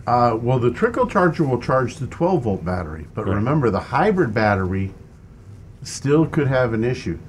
I would really recommend if you can find a neighbor or someone nearby that can come over and actually even just start the car and let it sit and run. That will recharge the hybrid battery, but taking it out for a short drive is best because that gives it a chance to exercise everything. So it actually, I mean, so the damage could occur to the hybrid battery for sitting idle for so long. Yes. Okay. All right, Joe. So, yeah, if you could do that, because you can't trickle charge the hybrid, so maybe have a trusted person with a good driving record and insurance drive your car. All right. Next one. This question is for Rick. What is your opinion of the Optima battery? This is the battery show today. What is your opinion of the Optima battery? Are they worth the extra expense? Love your show, and that's from Everett. Optima is an aftermarket battery that has that really colorful plastic case that I like that. They did like these curves on it, so it looks like it's a 8-pack of sodas or something, and they're bright, colorful, bright yellow usually, and they're supposedly rated for extremely high cold cranking amps. And in my opinion, I think they're kind of you're paying a whole lot for a lot of flash and pomp and circumstance. That looks cool in the. Oh, they look awesome in the car, but it's okay. I don't think you're really going to see as much of a shall we say, an improvement for the extra cost, because they are quite expensive. Rick's trying to be nice. Don't buy the Optima battery. Okay, the next one. This is for Earl. You'll like this one, Earl. Please help settle a debate between my husband and I. It concerns your blue shirt. My husband says you're a busy man who doesn't have time to think about putting an outfit together every morning. You like blue, so you wear blue. My theory is that you wear the blue shirt as a part of a well-thought-out marketing strategy. You use the concept of consistent, repetitive reinforcement to help establish your brand. Who's right? As usual, the woman. There you go. I mean, you know the old saying, the lady is always right. Well, they are. I love it. You're right, Stu. I love the question because it has an interesting genesis.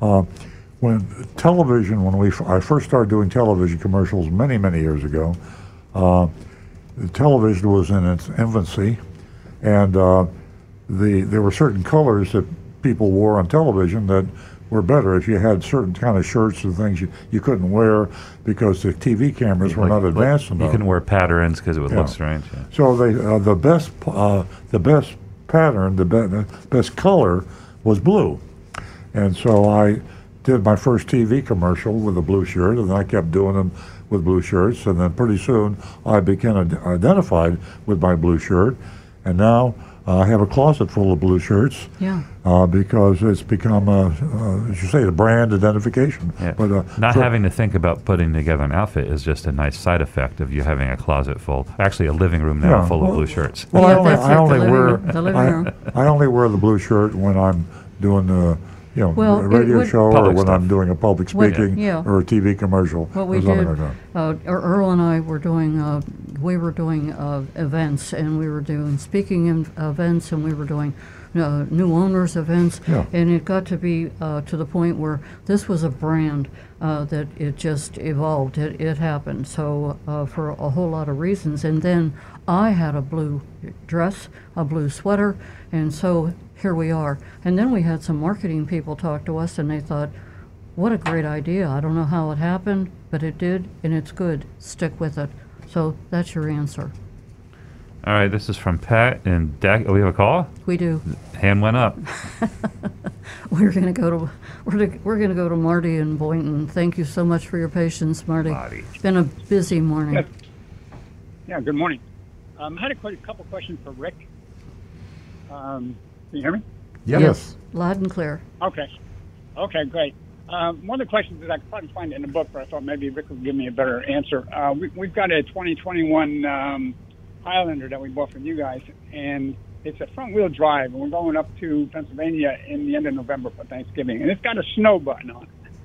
What does that do? Does that do anything for traction? It's going to change the shift points of the transmission a little bit to try to give you a little more torque, and it'll basically try to help you improve traction in the snow. All right. So it might be helpful somewhat. Yes, it kind of gives the computer a heads up that you know you're going to be in slippery conditions, so it's going to change the shift points, and it's going to watch the torque control a little better. All right, great. And the other question is, we have a sunroof, and at highway speeds, we can hear air noise coming in. And I put my hand up there. We can't feel it at all. When I brought it in for our first service, I talked to the service tech, and he said, well, I have a Highlander, too, and it does the same thing. It's the nature of the beast. Is that right? Or? Well, I tell you what, I hear that, and it just makes me madder than hell. I don't like it when we give customers that kind of an answer. And maybe this Highlander does make the noise, but they're not supposed to.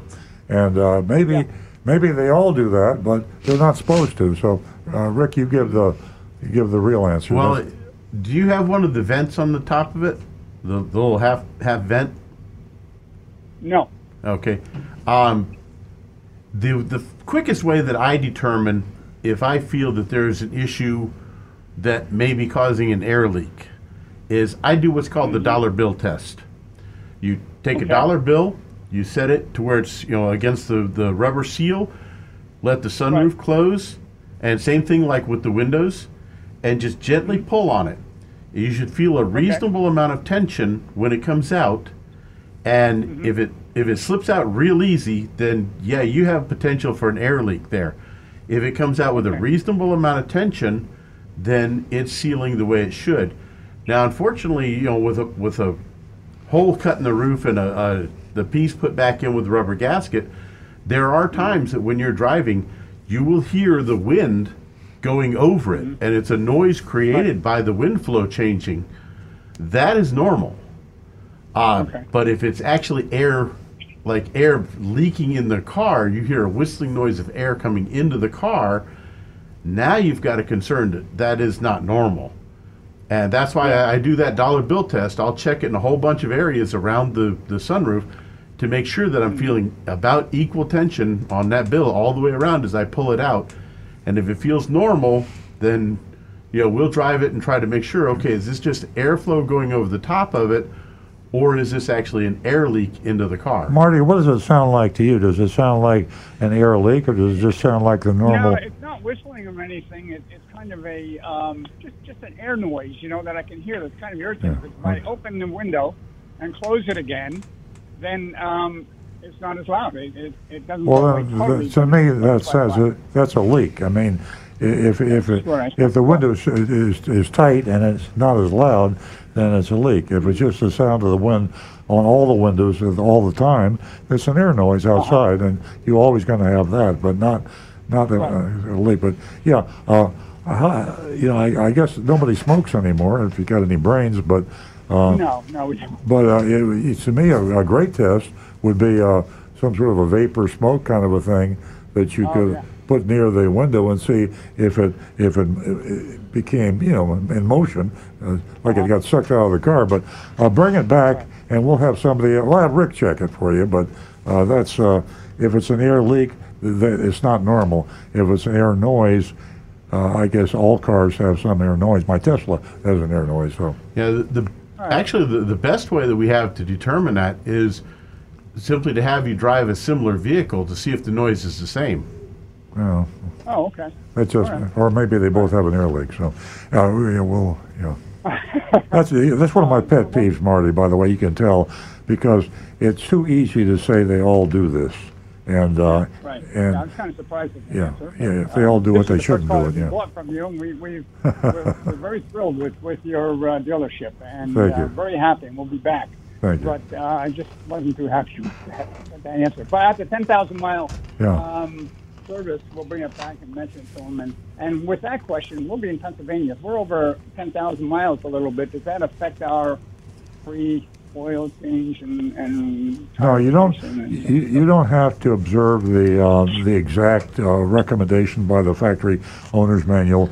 As long as you're within a couple of months, a few thousand miles, The important thing is you have them all done. So if you have 3 inspections you should have got and they were done, all or 4, whatever they are. I think he's talking about the Toyota Care maintenance. So Toyota Care maintenance. You have those coming to you whether or not you use them timely or not. So yeah, just get them all done. They don't have to be that timely. Mm-hmm. Wonderful. All right. Well, thank you very much for your answers. I appreciate it. Thank you, Marty. Look forward to hearing from you again. Ladies and gentlemen, we are shutting down the phone lines, but you still have a chance to use our text line, and we are going to be coming up with our mystery shop of Infiniti in Stewart, and we would like you to vote on that mystery shopping report. There's a lot of time and effort and talent put into this mystery shopping report. Agent Lightning does a phenomenal job week in and week out, and Stu does there's no words to define what he does. He has the Midas touch, you might say. When he sees that mystery shopping report, he's just puts together a talented array of words that describe each and every mystery shopping report. So stay tuned for that. And remember, 772-497-6530. That's where you can rate the mystery shopping report. All right. We got some more text here before we get to that. This is from Pat in Dacula, Georgia. If you get into an accident and the frame is damaged to the point it affects the drivability of the car, can an alignment check show the wheels are in alignment, but the frame still causes the car to veer off center? Well, quick answer. The frame that you refer to doesn't exist in the manner that a lot of people think. We have a unibody construction now, and certainly an accident can knock your car out of alignment. Frame damage is a dinosaur term. It isn't really what it used to be. Frame damage when you have the X-frame, Rick, or the ladder steel frame. rods that. Well, frame damage is when you had a separate steel frame that the body was then bolted onto. Yeah. Like a truck still has that. Yeah, and you see these cars go down the road like lopsided. Dog tracking. Yeah, but the unibody is a different sort of thing. But basically, anytime a car gets into an accident, you should always check the alignment. And there can be a lot of reasons for it, but not the frame damage isn't the kiss of death it used to be 50 years ago when you really damaged the frame. It became a real serious problem. And depending upon the severity of the damage, it may be possible to adjust the alignment of the car to still have the wheels be in proper alignment, even if the unibody or the frame of the vehicle is actually bent a little bit. Yeah. But it's only a very rare case, and it would be only a small amount you'd be able to compensate for it. Yeah. Okay. All right, the last question, last text. Can you put plain water in the windshield fluid tank? What about Windex or other cleaners? Plain water works just fine. If you're going to use Windex or anything like that, I would cut it about 50-50 with water. There we go. So we're all caught up. There's a couple of anonymous feedbacks we can get to next week because they're timeless. Yeah. Okay. I'm going to get into the mystery shopping report now.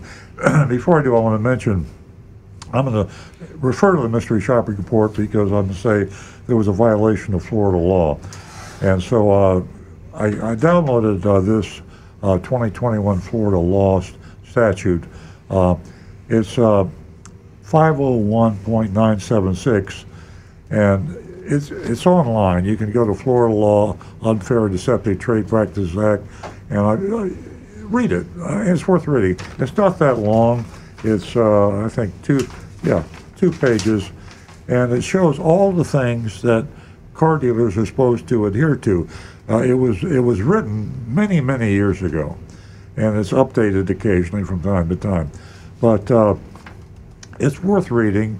501.976, and it's called Actionable Unfair or Deceptive Trade Practices Act, and it tells all of the violations that a dealer does commit, which is against the law, which is pretty serious. And my point in reading this before the mystery shopping report is many of our mystery shopping reports violate this law.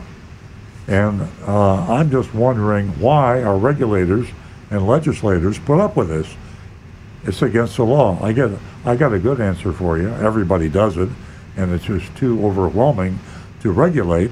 And I can relate to that because have you driven on I-95 lately? I drove on I-95 with Nancy coming to work, and I was a little bit late to the show, and I was doing 83 miles an hour, and everybody was passing me. So, and I didn't see a cop anywhere, which is good because I was late getting to the radio show. But for the Turnpike, when everybody violates the law, they don't get enforced anymore because it's overwhelming. And that's a terrible situation to find ourselves in. And that's where we are with the Florida Unfair and Deceptive Trade Practices Act 501.976. Download it, read it. It's fun. I'll tell you one thing. If you're familiar with it and you're buying a car, you pull this out and you show the dealer, it'll strike the fear of God into him because he will realize. A lot of dealers don't even realize they're breaking the law. For sure. Anyway. I'm really glad that you brought that up. You and I were reading that, and I'll tell you what, your salesperson's going to run in the other direction. Yeah. And there's a whole lot as consumers that we don't know. And that's the reason why we're here every Saturday morning to share our knowledge with you. And I'll take a moment and thank all of you for joining us this Saturday morning, and we hope to see you or hear you right back here next Saturday morning. So with all of that said, we're going to go to Infinity of Stewart. So there you go, Earl Stewart. Our mystery shop last week was one of the nicest experiences we've ever had in our long history of mystery shopping. Nelson Mazda in Murfreesboro, Tennessee, defied all expectations and treated Agent Lightning, our female shopper, to an honest shopping experience and a price that wasn't over MSRP. Now, normal times that wouldn't be a big deal, but today, let me tell you, if you don't pay over MSRP for a new car, you're getting a pretty good price in today's market. And I say, don't buy a car today. Wait a couple months. Nelson Mazda wrapped up our 4-part series of Mazda mystery shopping. After 3 horrible experiences at 3 South Florida Mazda dealerships, Southern Palms Mazda, Mazda of Palm Beach, and Wallace Mazda of Stewart, we got out of town and headed north to Tennessee. Agent Lightning fully expected to face another frustrating grind, no different than all the other Mazda dealers. Instead, she found a true blue one-price dealer, real one price, not a lot of one-price dealers, BS one price. This was a true blue one price with non-commissioned salespeople. Almost impossible to find, and no F&I department. The box, the infamous box where you get raped after you buy the car. Car dealers make more money in the finance department than they do in the sales department, and most people don't understand that. In this particular case here, no finance department, no box. Agent Lightning was given a price that reflected the inventory shortage, but did not go over MSRP. Well, almost. Nelson Mazda has a small dealer fee of $397. Nobody's perfect, and that was their little Achilles heel. As if all of that wasn't enough, everyone in the dealership showed respect to their customers, employees, and community by wearing face masks. Hard to believe that so many dealers don't do that. And especially in Florida, where we are the epicenter of this damn COVID situation, and it's mind-blowing to see that happen. The Evans Mazda was the first good Mazda mystery shop we've had.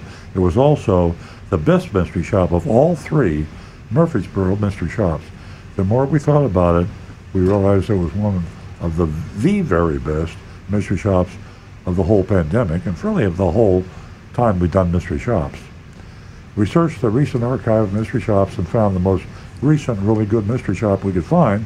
It was from November 20th, 2020, courtesy of Infinity of Stewart. So here we are going back, and it was a good shot, and we're going back. We couldn't believe it had been nearly a year since we'd had a good mystery, and now has Infinity of Stewart held up over all this time. Okay. How have they weathered in the inventory crisis, and how have they managed to keep things honest and ethical? Well, we're going to find out. Agent Lightning went in for round 2 yesterday. Here's the report, as if I'm Agent Lightning. I entered the showroom early afternoon, was immediately greeted by a woman named Kelly. Seeing a lot of women in all these mystery shops. That's good.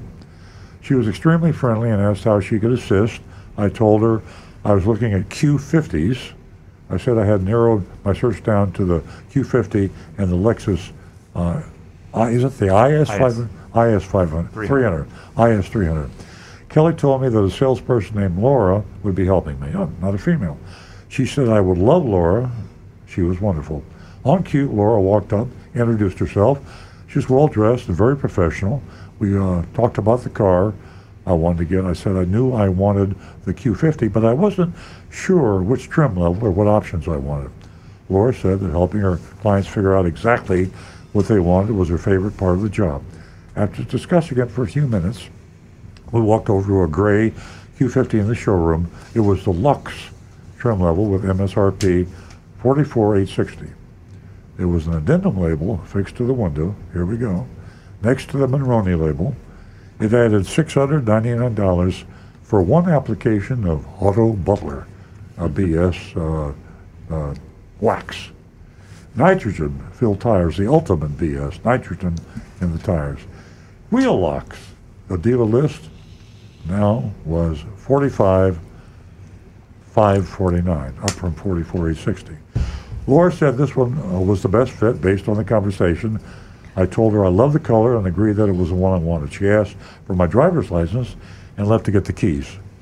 When she returned, I asked her not to go through all the trouble of getting the car out of the showroom.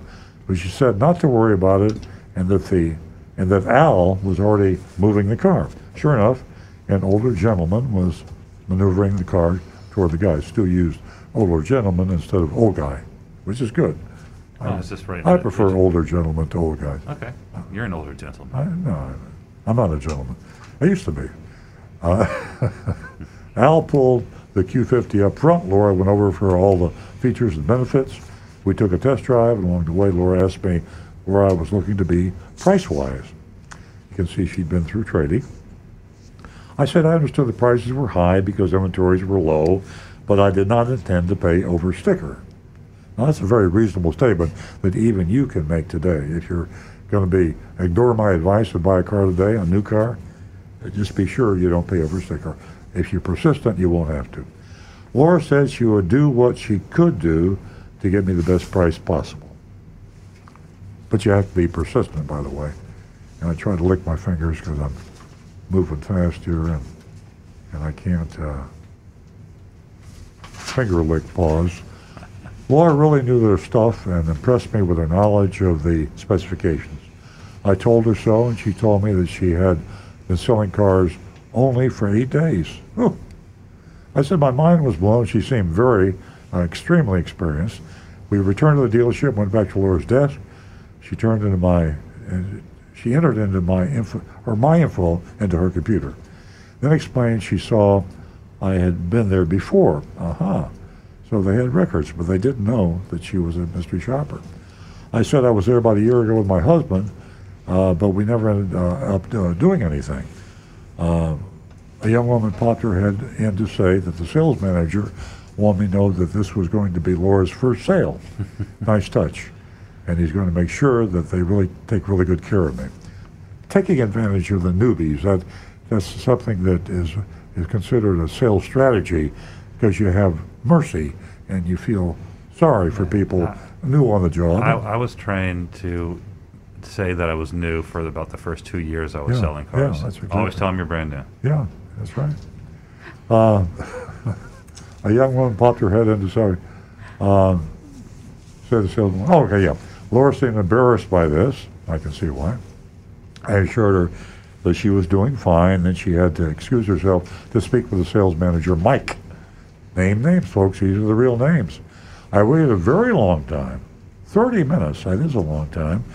I walked over to the reception desk for help. The receptionist pointed to an office where I could see Laura speaking with Mike. I walked back to the desk, and after a few minutes after that, Laura returned with a worksheet. Okay. She apologized for taking so long. I told her not to worry about it.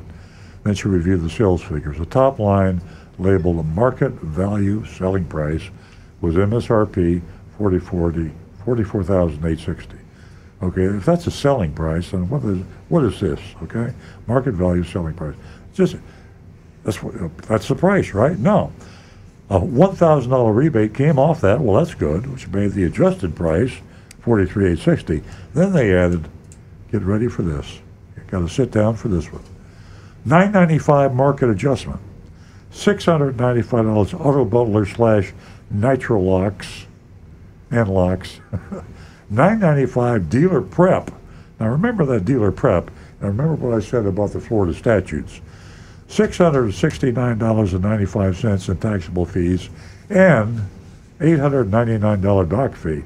Holy mackerel, $3,253 over MSRP for a lot of garbage, a lot of BS. I asked for the details of each fee and jotted down her answers on the worksheet. The market adjustments, it was for the chip shortage.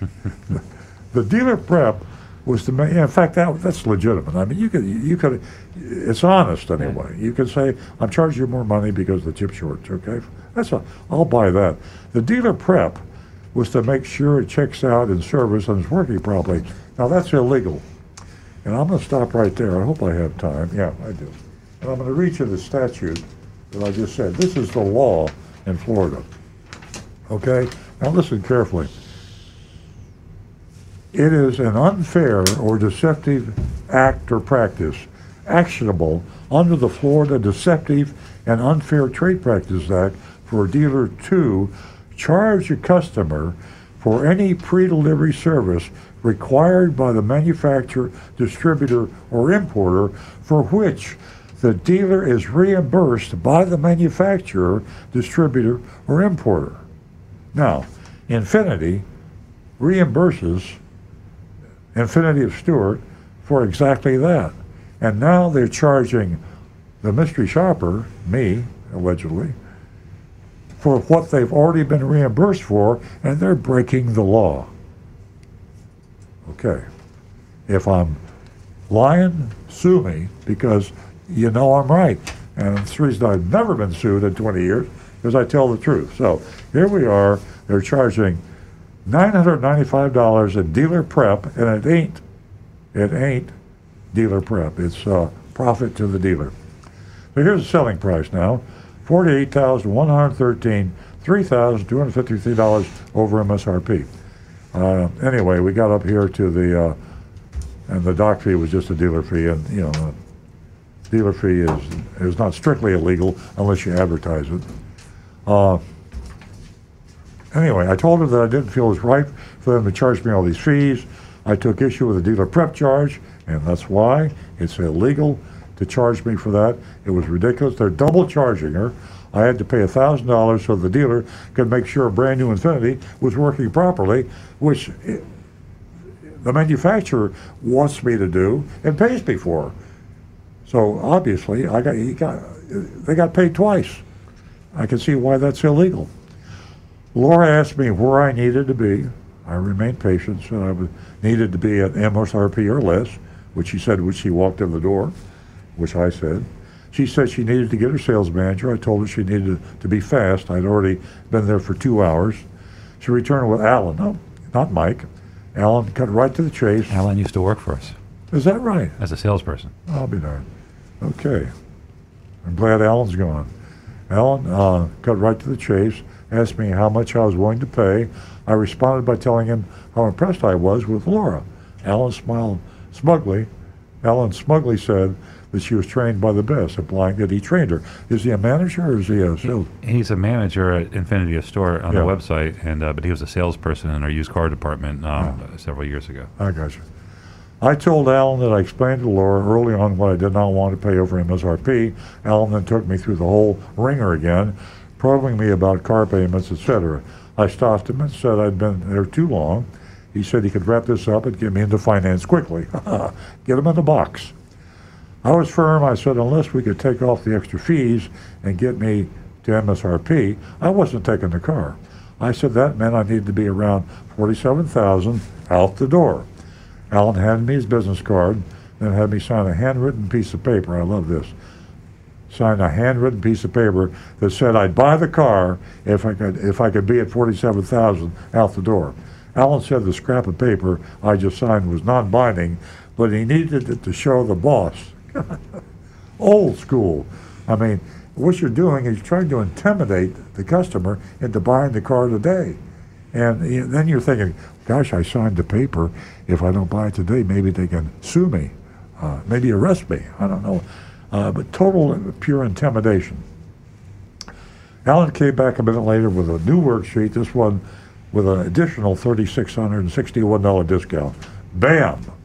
In the vernacular in the car business, car dealers say, you drop your pants. As a vulgar, crude expression, I apologize for offending people. I'm just telling you, that's car dealer vernacular. When you drop the price too fast, they always tell you, if you're being smart, come down a little bit at a time, which is hard to do when the customer's running for the door. So they drop their pants. $3,661 discount. The out-the-door price was now $47,327, almost where we want to be, right? Both Al and Laura seemed very pleased that they were able to get such a low price for me. I didn't share their giddiness, and I told them that that was just what happened, was everything I hated about buying the car. I mean, you really worked me over.